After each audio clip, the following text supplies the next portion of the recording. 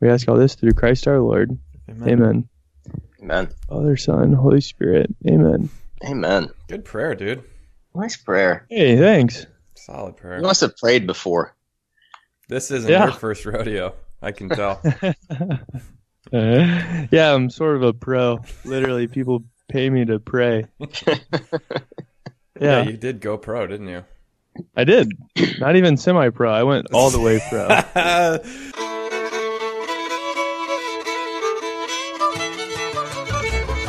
Three Dogs North is an attempt to objectify the subjective with little violence as possible. The following has been torn from its origins in space and time and put entirely at your disposal.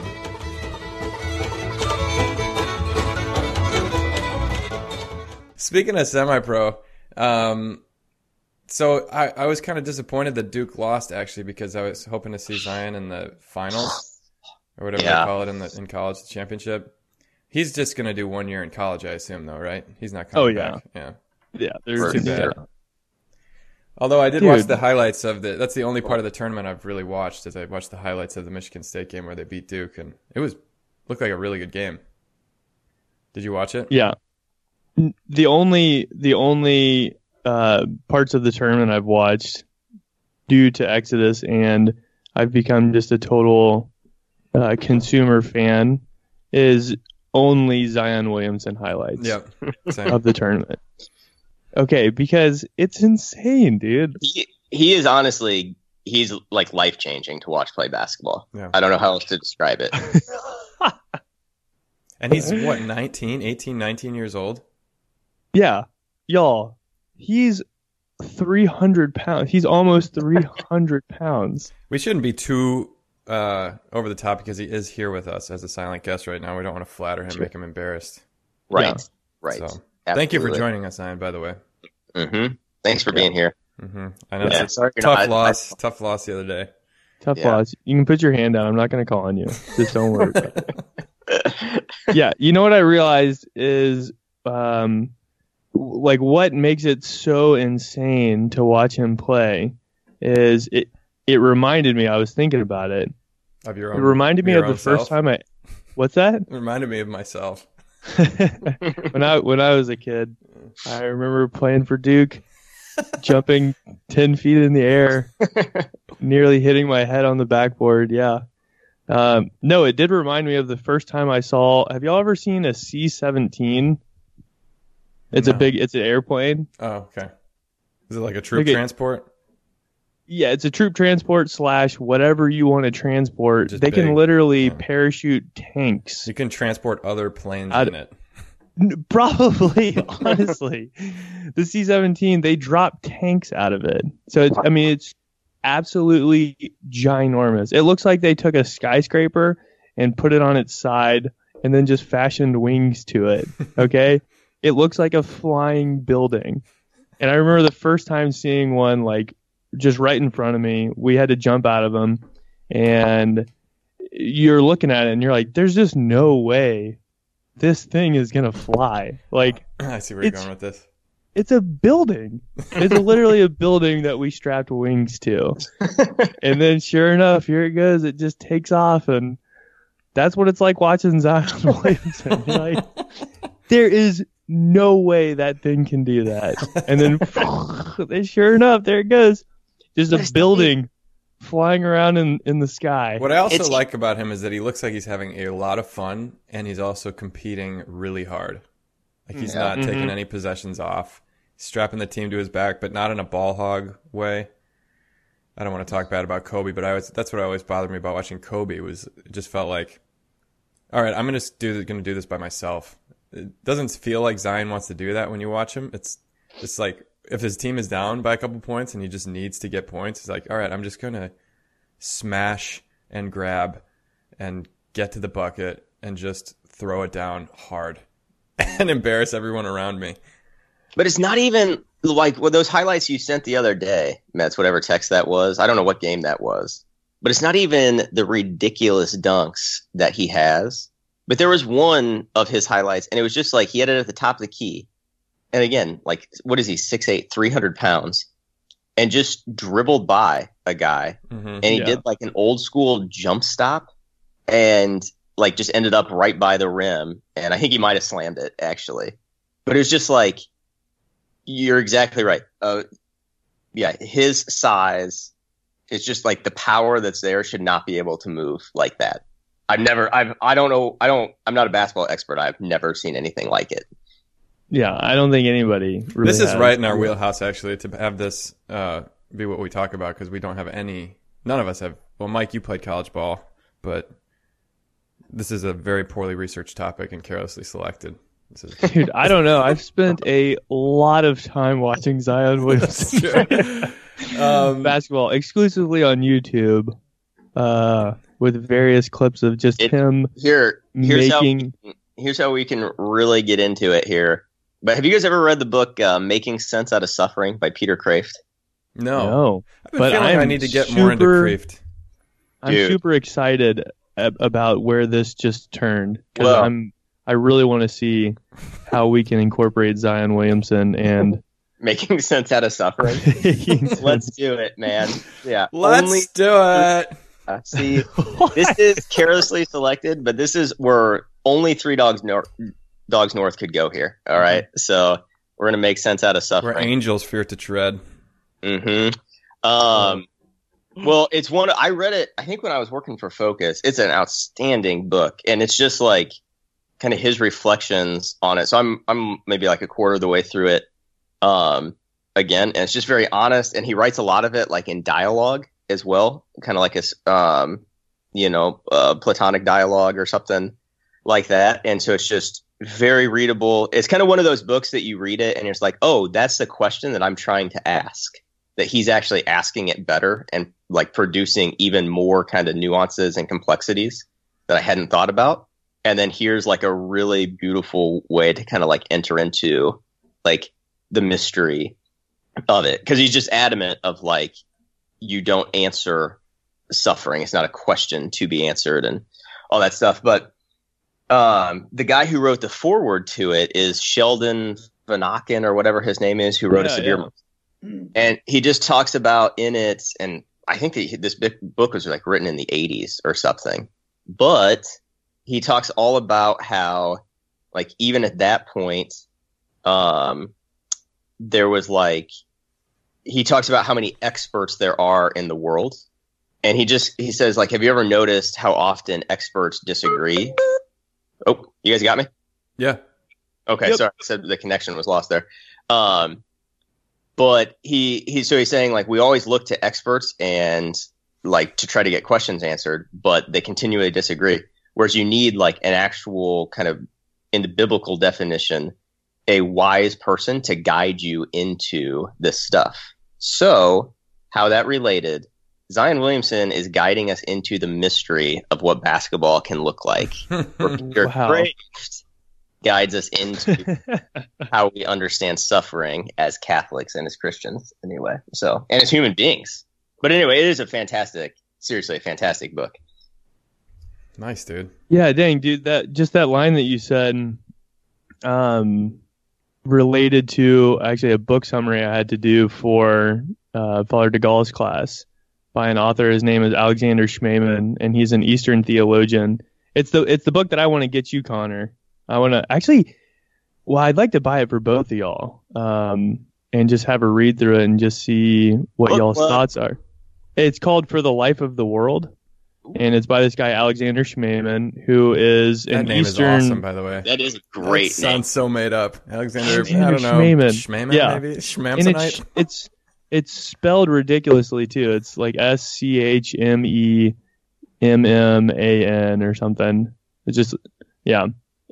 But he's one of the guys who massively influenced Dr. David Fagerberg, the professor over at Notre Dame, who came and gave us one of the lectures and is one of the premier liturgical theologians. Are you talking about my co-lecturer at the Young Adult Liturgy Conference in July? That is exactly my who colleague, and you mean our colleague? Yeah. Holy smokes! But in one of the chapters, Schmemann. Well, the entire book, I can't think, take is that name. I'm sorry, that name sounds made up. Schmaman? Yeah. Dude. It's real. Oh, it's real, all right. I think a lot of the book is working on bridging the great divide, the gap between this massive split where we like to categorize things as simply sacred or profane, and everything that's not sacred needs to bug off and get away, and everything that is sacred we want to take in and exclusively use and be with. But the whole context of the book is he uses meal language to talk about these distinctions and divisions. He says man is what he eats, and oftentimes we see today in the world either man sits through a meal and can't enjoy it, where even a meal, which is meant to be an experience of communion, where it becomes an exercise in patience and piety, because he's rejected the world. So the meal is simply a temptation and a pain that's meant to be borne instead of something that's meant to be enjoyed. Or you have the guy who is the worldly man, who we have now glorified, and he eats fancy meals, and he's the one who is leading the progressive movement, where he's showing man how to really dine and how to really be fancy and get things done, and he's super cultured, and we've tried to kind of baptize him and worship this, what he calls the dining man, where he says, but the real balance is that Christ came down and took this meal into himself, and so in and through Christ we can actually experience and receive creation as the gift that God desires for it to be, where we don't worship the dining man and we don't reject the meal, but that we get to enjoy it exactly for what it is, the way that God gives it to us. But one of the chapters that he writes talks about the problem that the world has with death specifically, and I think it's actually a lot about suffering as well, where you either have this group that denies the reality of death, so much so that they actually beautify corpses and try to overlook the deadness of the corpse, is what he says. Or then you have the group that obsesses about death, where the world is so awful and I just can't wait until I die, and then I can get out of this wretched, profane place so that I can be in this sacred place. But he says, and this is what related to the line that you said, that suffering is not a question that's really meant to be answered. And he says the same thing about death, that the big problem that Christians fall into is they try to reconcile the world with death, or try to reconcile themselves with death. That it's like, it's a problem that's meant to be explained. And he's like, no. What Christ revealed to us is that he is life, which means death is the enemy. Death is meant to be destroyed. And suffering, therefore, it's not meant to be explained away, but that it's meant to be actually transformative and transformed in death into life, like with death with Christ, that it's transformed into life. And I think the same actually applies with suffering, that it's not like you don't have to try and reconcile suffering in your life, but the task is to allow Christ to be with you in suffering, and therefore transforming it, and in a sense defeating it, like through its very self. That death actually becomes the vehicle of our salvation. Death becomes a vehicle of life. That suffering is what transforms us into martyrs, which are witnesses of relationship with Christ, of the presence of Christ. And like it resonated deeply with me, because I constantly try to explain these things away. And he's like, no, these are mysteries that aren't meant to be explained, but that they're meant to be experienced with the reality that Christ has come and taken all things into himself, which means that everything has already been like incorporated into, the body of Christ that's sitting at the right hand of the Father, that we share in as the church. which is much more difficult. And Connor, this is where it gets to your talk that you gave to the seminarians, which is much more difficult as a priest to say that when people come in and are working through suffering, or even ourselves, because the priest isn't meant to be quote unquote helpful and to give good counsel or wisdom or advice. Well, I guess wisdom, yeah. But we're not meant to be therapists, but that we're meant to embody Christ the priest, who didn't reconcile death. He suffered and died and defeated death. So it's not something that we just explain away, which would be much easier, but we're not therapists. We're not counselors. We're priests who reveal the priesthood of the laity to themselves, so that they can also enter into suffering well, instead of trying to and explain it away. And I mean, that's kind of the gist of at least that chapter. But man, I fall into that trap a lot. Relax. Thinking of this question of suffering and both of your guys' things. I keep thinking of, did we talked about the U diagram at all from this other podcast, The Place We Find Ourselves? Did I talk to you guys about that? No. Nope.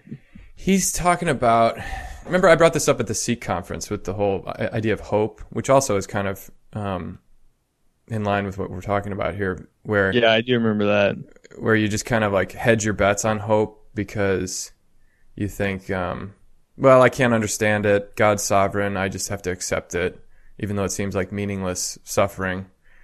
Or like I'll be happy in heaven, like you said, Mike. Someday, He's not going to fulfill all my desires here on this earth, and but the U diagram is all about the mystery of the resurrection, and how he asked the question, do you believe in resurrection? Not just the resurrection, but actual resurrection. And what he's talking about is like the dynamic of the Paschal mystery at work in our lives on a regular basis, like what Paul talks about with baptism, that if you die with Christ, you actually will rise.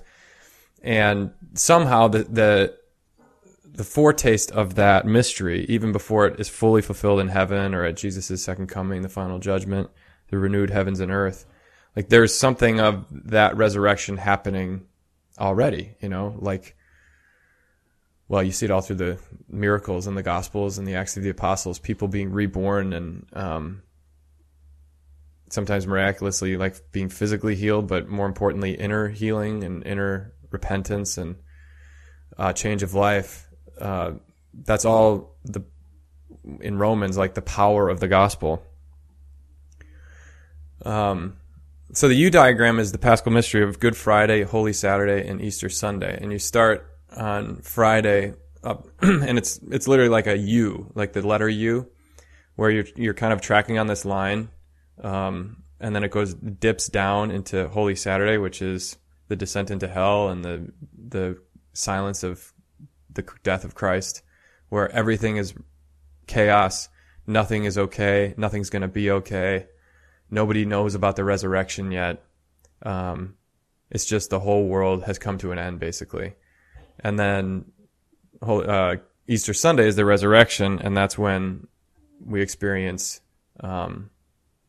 this new life, which is always three things, he says: a gift, a surprise, and uniquely, how does he put it? Uniquely kind of tailored to your heart.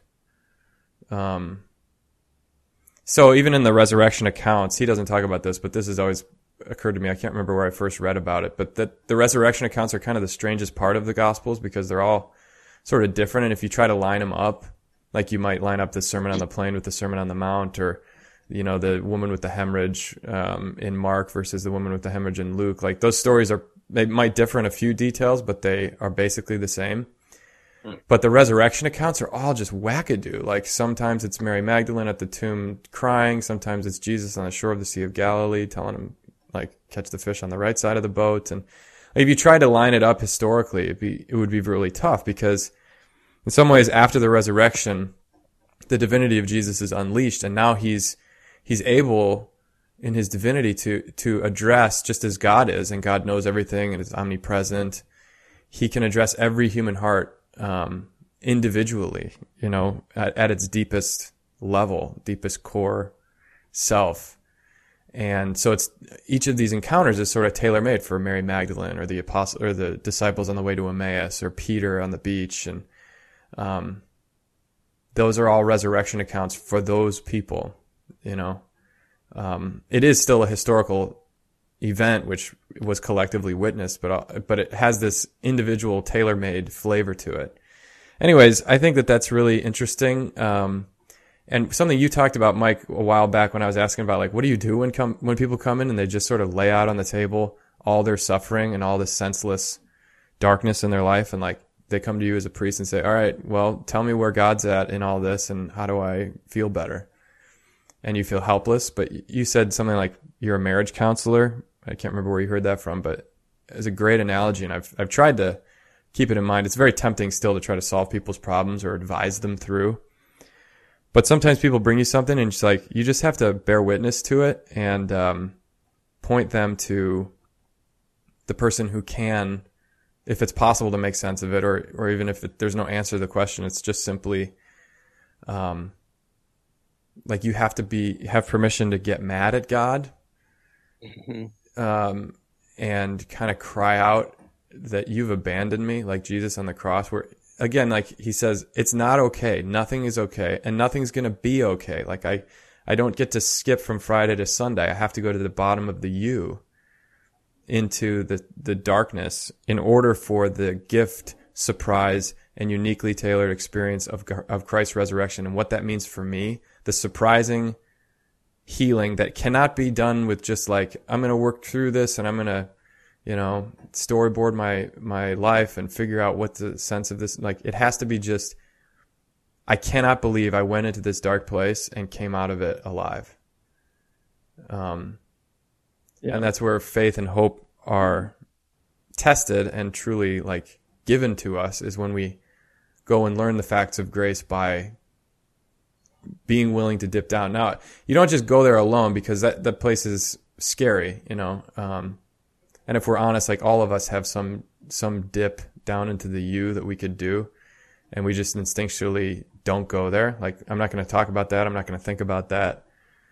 And that's why people come to us, I think, or anyone who they trust to offload some of these things and talk and work through some of the suffering. Like, say somebody was abused.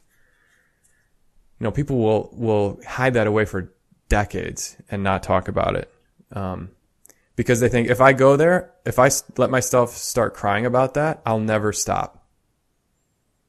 Yeah, it will consume me. It will kill me. It will kill me. I will die. So I just have to pretend like that didn't happen, or, just say like, well, I believe in God and God's going to make it all right and I forgive and blah, blah, blah. Like, sort of telling yourself things rather than letting yourself really, like a child would cry to their parents, like, I am in distress. Help me. We learned somehow to just try to figure it out on our own, or ignore the problem, or just deal with it, or nobody's going to be there for me. Nobody's going to make this feel better, so I'm just going to cram it down in there. I don't know. You know what I mean? Mm-hmm. Mm-hmm. Yeah. Yeah. Because two things is, it's tough because in order to enter into the U, if that's what you're calling it, the U moment or the U point, that's like all the way down. Right. Yeah, you have to.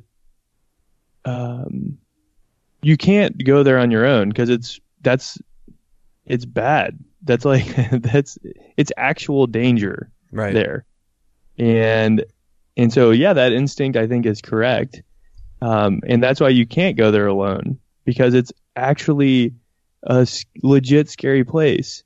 And so you have to trust that you're not alone. You have to trust that there actually is somebody with you.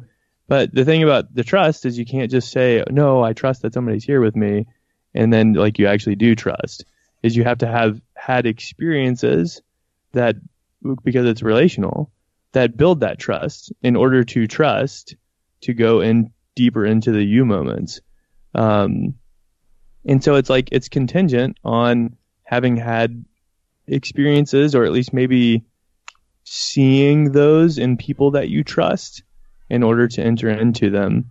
Yeah, that's just one thought. And then the other thing is, like, I've noticed as a priest, when people do come in and do the thing that you're talking about, where they just lay it all on the table, it's like it's so tempting to just try and like explain it away, like you're talking about. Just do this, like, oh no, everything will be fine, I promise you, like God's there with you, he'll take care of it, like you don't have to, he's going to help you to feel better, he's going to take care of you, God's always going to provide, and this will take care of itself, like all of those very comforting, kind of hope-filled things.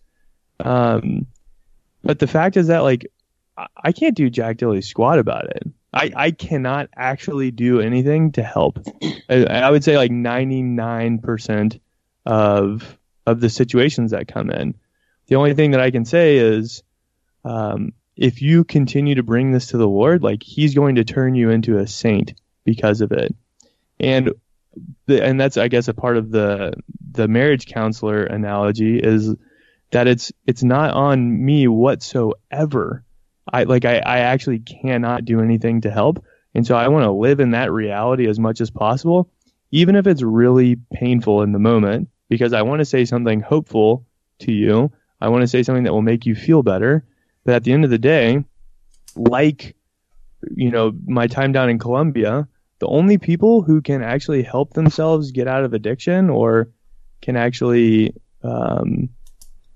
grow through some of the struggles of life, is the person coming back to the people that can actually help, which is the person choosing to enter into prayer and come back to the Lord, who can then reveal his presence in their life, which is all we really want. That's all we really want. But the temptation is for me to fix the problem, for me to be the problem solver, which is a huge ego boost lie. That's a huge ego boost lie, because I'm not the savior, nor am I the actual person who's in trouble. And so I can't make you come to prayer and bring it to the Lord, that's the only thing that can actually make the suffering bearable, that will assure you that you're not going to die in the hardship of the cross that God has placed before you. It's not me at all. It's the person entering into relationship with Christ in prayer. And anything other than that is me getting in the way and putting me in the center. Yeah. It's a lot of good.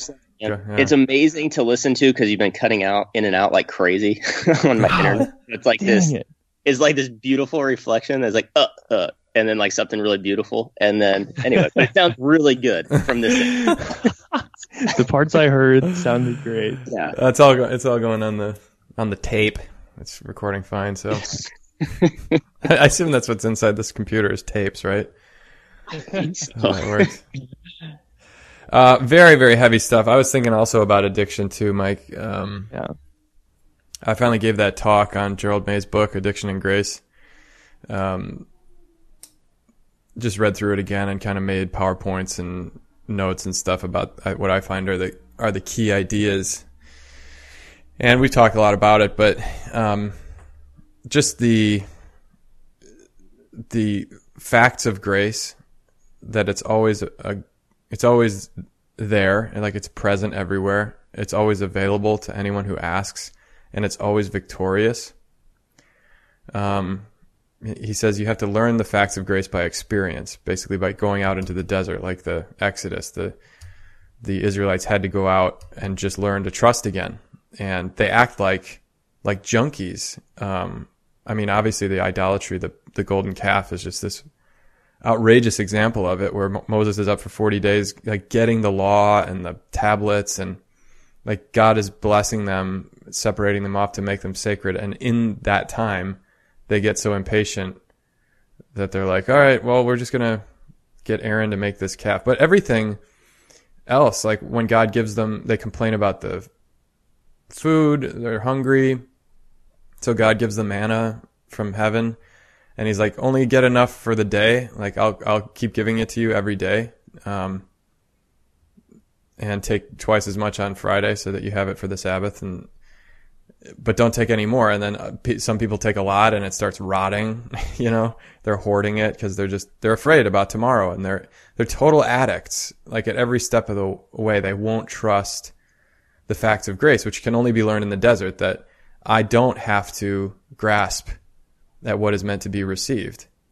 And that's what all addiction or idolatry is ultimately, is the desire to dominate and manipulate reality to conform to what I want or what I think I want, rather than let God be God and me be me, and I'm a creature and I depend on him. And what made Eden paradise, but what makes it kind of hell for us sinners, why we need to get purified of that disease of mistrust in order for Eden to even be Eden. Because you don't get to own anything there. It's the kingdom. God just provides for his children. But, gosh, that's really hard, dude. Mm-hmm. And, you fall and then you get back up, but yeah, like the mystery of it is what you're talking about, Mike. Somebody comes to you and they're in the throes of meaningless suffering, like the world just has hurt them and they don't know what to do, and that's caused them all sorts of wounds and lies that now they're believing. They don't think that God's powerful enough to make anything better, so they just kind of hedge their bets, or they just carve out some way to make themselves feel okay, or they just give up and they say everything's crap and I want to die. Or they can be like a soft suicide, like addiction. Like I've just given up on health. I'm not like Rob running half marathons. I'm just going to, go out in the streets. And, I was listening to This American Life this week, and it was cut from a couple weeks ago, actually. It's about a podcast, like ours, just kind of a DIY, two dudes, but they were both recovering drug addicts, and they wanted a podcast that wasn't like a self-help podcast, but just kind of a funny, two guys who used to do drugs talking about what it was like doing drugs, kind of telling funny stories and the trouble that they got in, and they called it Dopey. And they had another friend who was still on drugs, who used to kind of appear on the show every once in a while, but they talk about over like the 3 or 4 years that they did this show, it sort of morphed from two bros just kind of telling drug stories to really more like somber, serious recovery stuff. They didn't mean to have it be in the first place. Well, anyways, not to spoil it, but some pretty dramatic stuff happens where you see the effects of addiction and the self-destructiveness of it, and how it continues to haunt these guys. Especially things like opioids, fentanyl, and all this stuff that people are. But it'll just be like one day you're fine, and then another day you're kind of like not fine, but you're not telling anybody, and then the next day you're dead.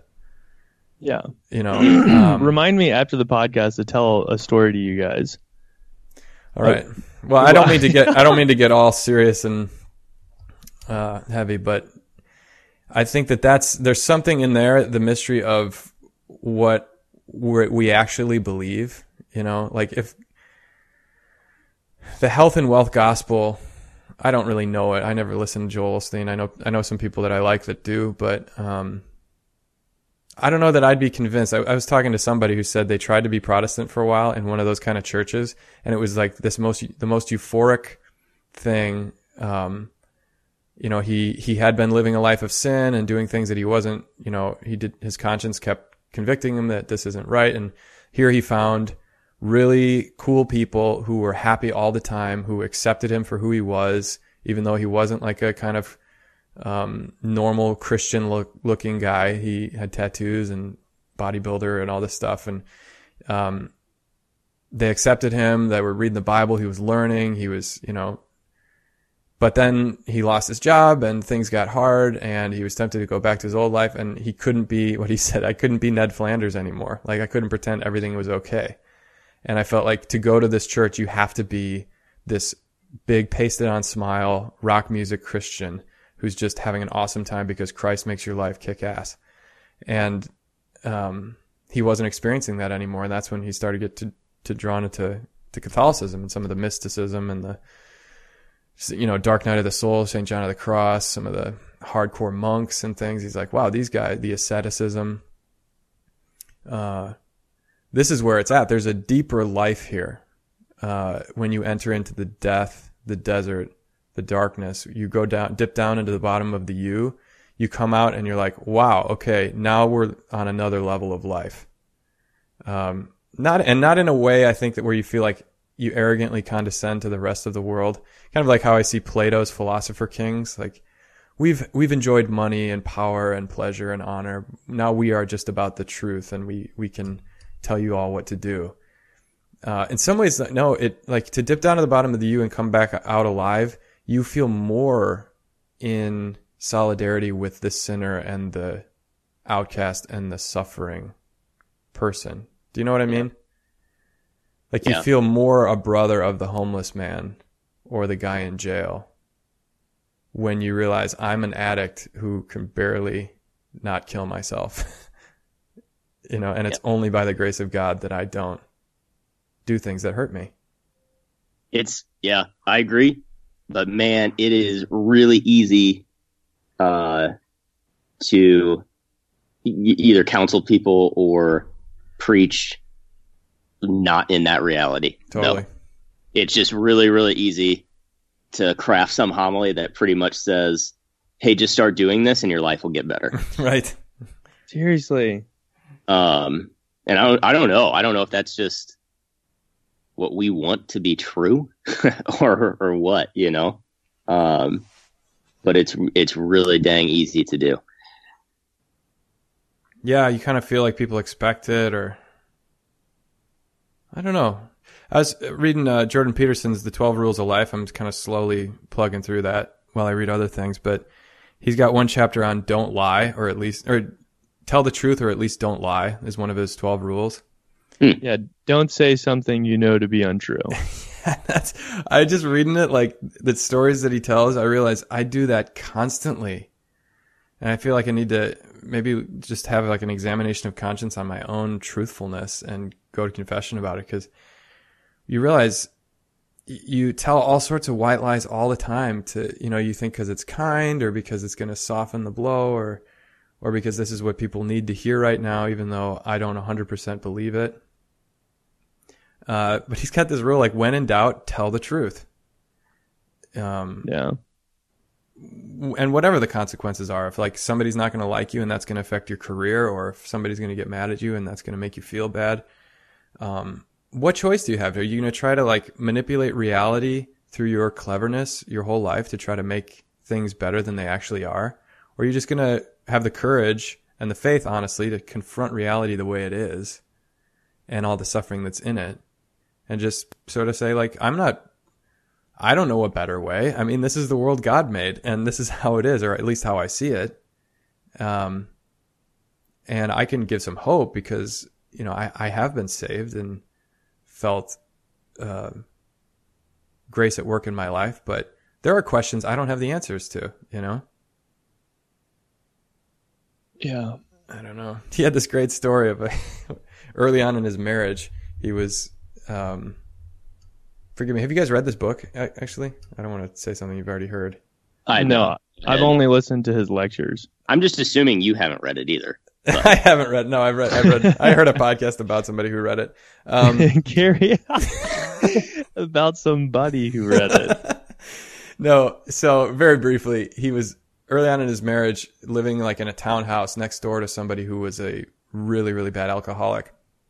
And he'd hear him occasionally like at 3 a.m. in the backyard with the dog, just slamming beers. And occasionally he would run out of money. Like, he'd spend every last cent he had on alcohol. And then he'd come knock on his door at 2, 3 in with like a toaster under his arm or a microwave and want to sell it to him. And a couple times he just did it and was like, all right, fine. But his wife was just not cool with that. She's like, that makes me really uncomfortable that this big drunk guy is standing at our door wanting something from us, and you need to tell him that that's not okay. And he's like, didn't want to do that because here this guy was Quebecois, French Canadian, working class, of just a different culture.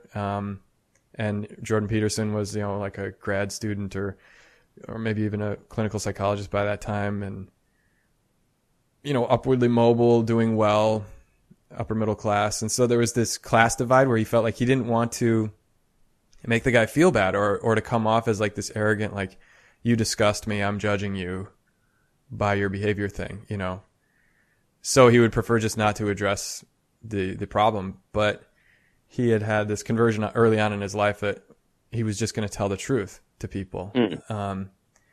And so the next time the guy comes over, it's like 4 a.m. He's got a toaster and he wants some money. And Peterson just says, he had rehearsed it in his head, so he said exactly what he meant. But it was something along the lines of, I think you have a drinking problem, and I can't, in good conscience, give you money that I know you're going to go spend on alcohol. And when you come over here late at night, drunk like this, it makes my wife really nervous. And the guy knew his wife, and they had a good friendship actually when the guy was sober. And he said the guy stared at him for like 15 seconds. Like he could just feel him scanning him for any sort of arrogance or condescension or like relish or judgment that, I'm better than you and you just need to get off my lawn. Like he saw that he respected him enough to tell him how it actually was. And the guy walked away, and he actually remembered the interaction, even though he was blind drunk, and never came back and did that again. Like he respected his wishes. And he just had to name, like, here are the facts of the case, as it is. And I know for my part, I have a really hard time doing that. In situations like that, or in any situation, telling people what's really going on or how I really see it. And yeah, preaching, how many times have I done this? I try to avoid it. I must say, I do try never to say anything I don't believe, but. Oh yeah, for sure. But I see how that's very tempting to just go along to get along, and do what people expect you to do or say what people expect you to say. It reminds me of that story because there is something like just that notion of like just telling the truth, basically, like that, and what that would mean, And again, it's not like, I'm not saying that we lie intentionally all the time, but just having like a certain clarity of speech or something like that like what that would do. And I think how people respond to that or are ready for it. And I remember that story. You told this like a couple years ago, I think on the podcast, Bisk, of it was like the young gal who was discerning religious orders, and she kept going to these different convents that was like over and over. They were just saying how good of a life choice this was, etc. Oh, yeah. And then finally the one superior got up there and was like, I offer you nothing but, what was it? Like Jesus. Yeah. And the cross to carry or something. Jesus to love, the cross to carry, and the poor to take care of. Gosh. That's good. Yeah. She said, I'm home. This is it. Yeah. See, but the thing is, like, we can't preach like that, and parishes can't hear that unless. So that's truth. That's like the quote unquote hard truth. Unless Jesus actually is there, or like we also have to live in the reality that Christ is present there. So you can't have one without the other. And so if we're not being conformed to him, then we're just talking about like the hard miseries of life without the joy of rebirth in Christ. And I think that's where sometimes when people get up and they're like, yeah, man, that's preaching the hard truth right there. But it's like, wow, something sounded really angry and like a bit callous about it. Right. Or it's like, man, okay, people aren't able to receive this at the parish, or maybe I'm not even able to preach it because all I think and feel when I say this is like, I'm still mad at the Lord because there is a suffering that I'm acknowledging that like, I don't know the joy of his presence in that suffering. And so I don't know, is this something that I can say truthfully? Like Christ is in this suffering. I know he is. but can I live in the reality of the joy of it that not just makes it palatable, but makes it the fullness of the reality of the situation? And so if we have parishes that we preach this way, that they're also not being transformed in relationship with Christ, it makes no sense. It is actually not palatable. I don't think. It's miserable. I mean, Christianity without Jesus is miserable. Let's be like, I don't know how else to say that. That's well said. And then, like the helpfulness of Christianity without the cross is simply that. It's just, that's kind of helpful. Mm-hmm. That was that was language that my CPE supervisor introduced me to. Is something helpful or unhelpful? Mm. It's like, does that matter? Right. I mean, is this like the goal? Is this the goal of the Christian life? Gosh, that's so true, dude. I was so this event where Leah Libresco was. Do you know that name, Leah Libresco? She's an atheist turned Catholic. Went to Yale. She writes books and is the statistics professor, but she also writes for First Things and things. Well, anyway, she was giving a presentation and talking about how when she converted, she came from an atheist household.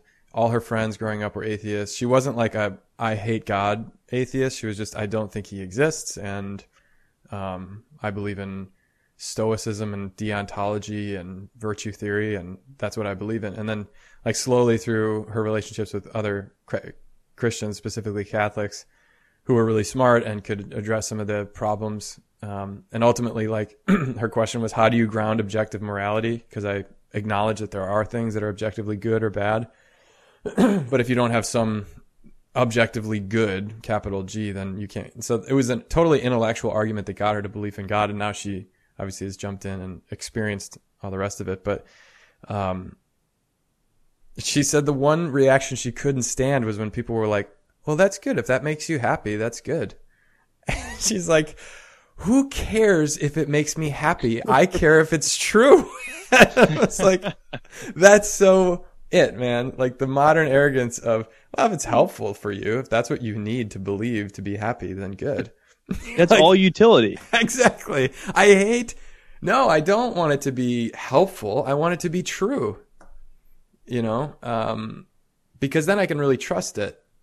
And even when it's not helpful, or even when it seems like, boy, having to confront the truth of things about myself and the world, instead of just papering it over and figuring out some way to move on and forget that. And I mean, to really have the courage to go at your own story and your own life and your own suffering, try to get free of some addictions rather than just live in chains all the time. But that meaning that you have to go out to some deserts and let some idols get smashed. I mean, that's hard work, but if it's true, then it's worth it. Yeah. And even more so, like to maybe even maximize that claim even more is if it's true and leads to love. Yeah. Like that's something that you can give your life to. Mm-hmm. It has to be truth and love there. And, of course we don't see any distinction between those things, but, yeah, I can die for love. Maybe I try to. Yeah. Mm-hmm.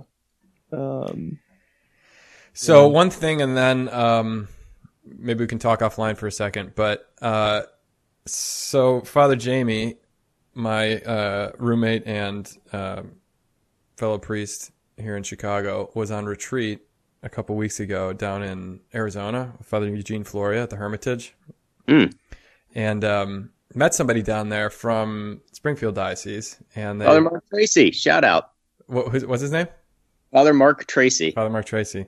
So he was talking to Father Mark, and you came up, and Jamie said, oh yeah, the priest I live with, Father Connor, he podcasts with Father Rob.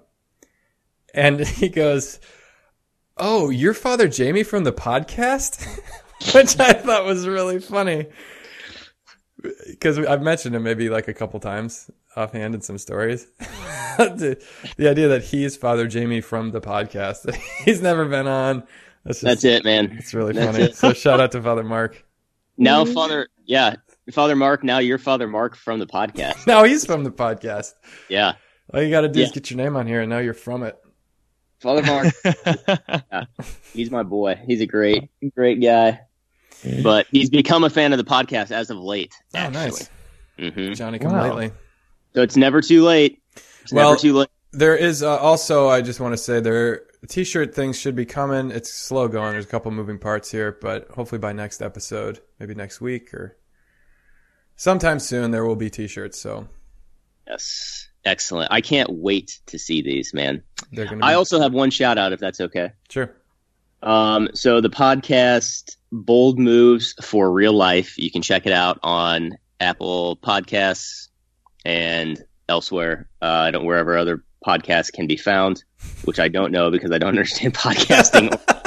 But just generally, wherever you find podcasts, Bold Moves for Real Life is a group of 3 freshman ladies from SIUE. They're doing a great job with it. And I was a guest on their podcast 2 weeks ago, I think. Nice. So you can check out that episode, give them a listen because they're doing great work.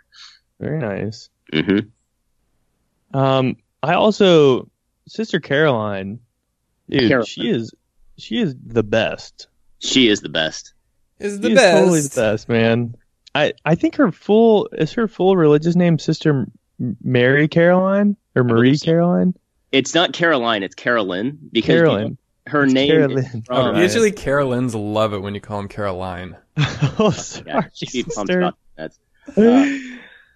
But I think she took that name is actually from Carol Wojtyła is where that name's from. Oh, totally. Oh, this Sister Carolyn I met at Seek. Yeah. Yeah. Mm-hmm. She was actually last night. She was the guest on Bold Moves for Real Life as well. No way. I can't believe I haven't been asked to be on Bold Moves yet. Aren't you Don't make this about you, Connor. Are you under contract until 2020 though to only be on Three Dogs North? That's true. But it's almost 2020. Yeah, it's almost a new decade. Isn't that crazy? Wow. Whoa. I kind of felt like the last decade wasn't even a decade. The zeros or whatever you call it. Now people are calling it the 2000s. Ugh. It never felt like a decade. But now I guess it is. Because people talk about music from the early 2000s or jeans and stuff. I'm like, oh, that's all the stuff that I think is cool. And now it's all old people stuff. Yeah. You probably wear dad jeans. I also, do. I have I'm realized just realizing I have dad jeans. Our guest, Zion here. Zion, sit down. Seriously, we're almost done, bro. Yeah. Mm-hmm. He was probably born in 2000. Mm-hmm. No doubt. That is crazy. Blink twice if you were born in 2000. What does 3 blinks mean? Blink 182? You wouldn't even know what that is. You're too young. Oh man. Well, that's a sign. We got to wrap it up. Wrap it up. Do-do-do.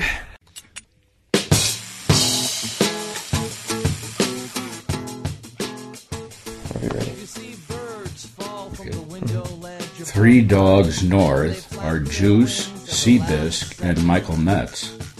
Conversations have been edited to sound smarter.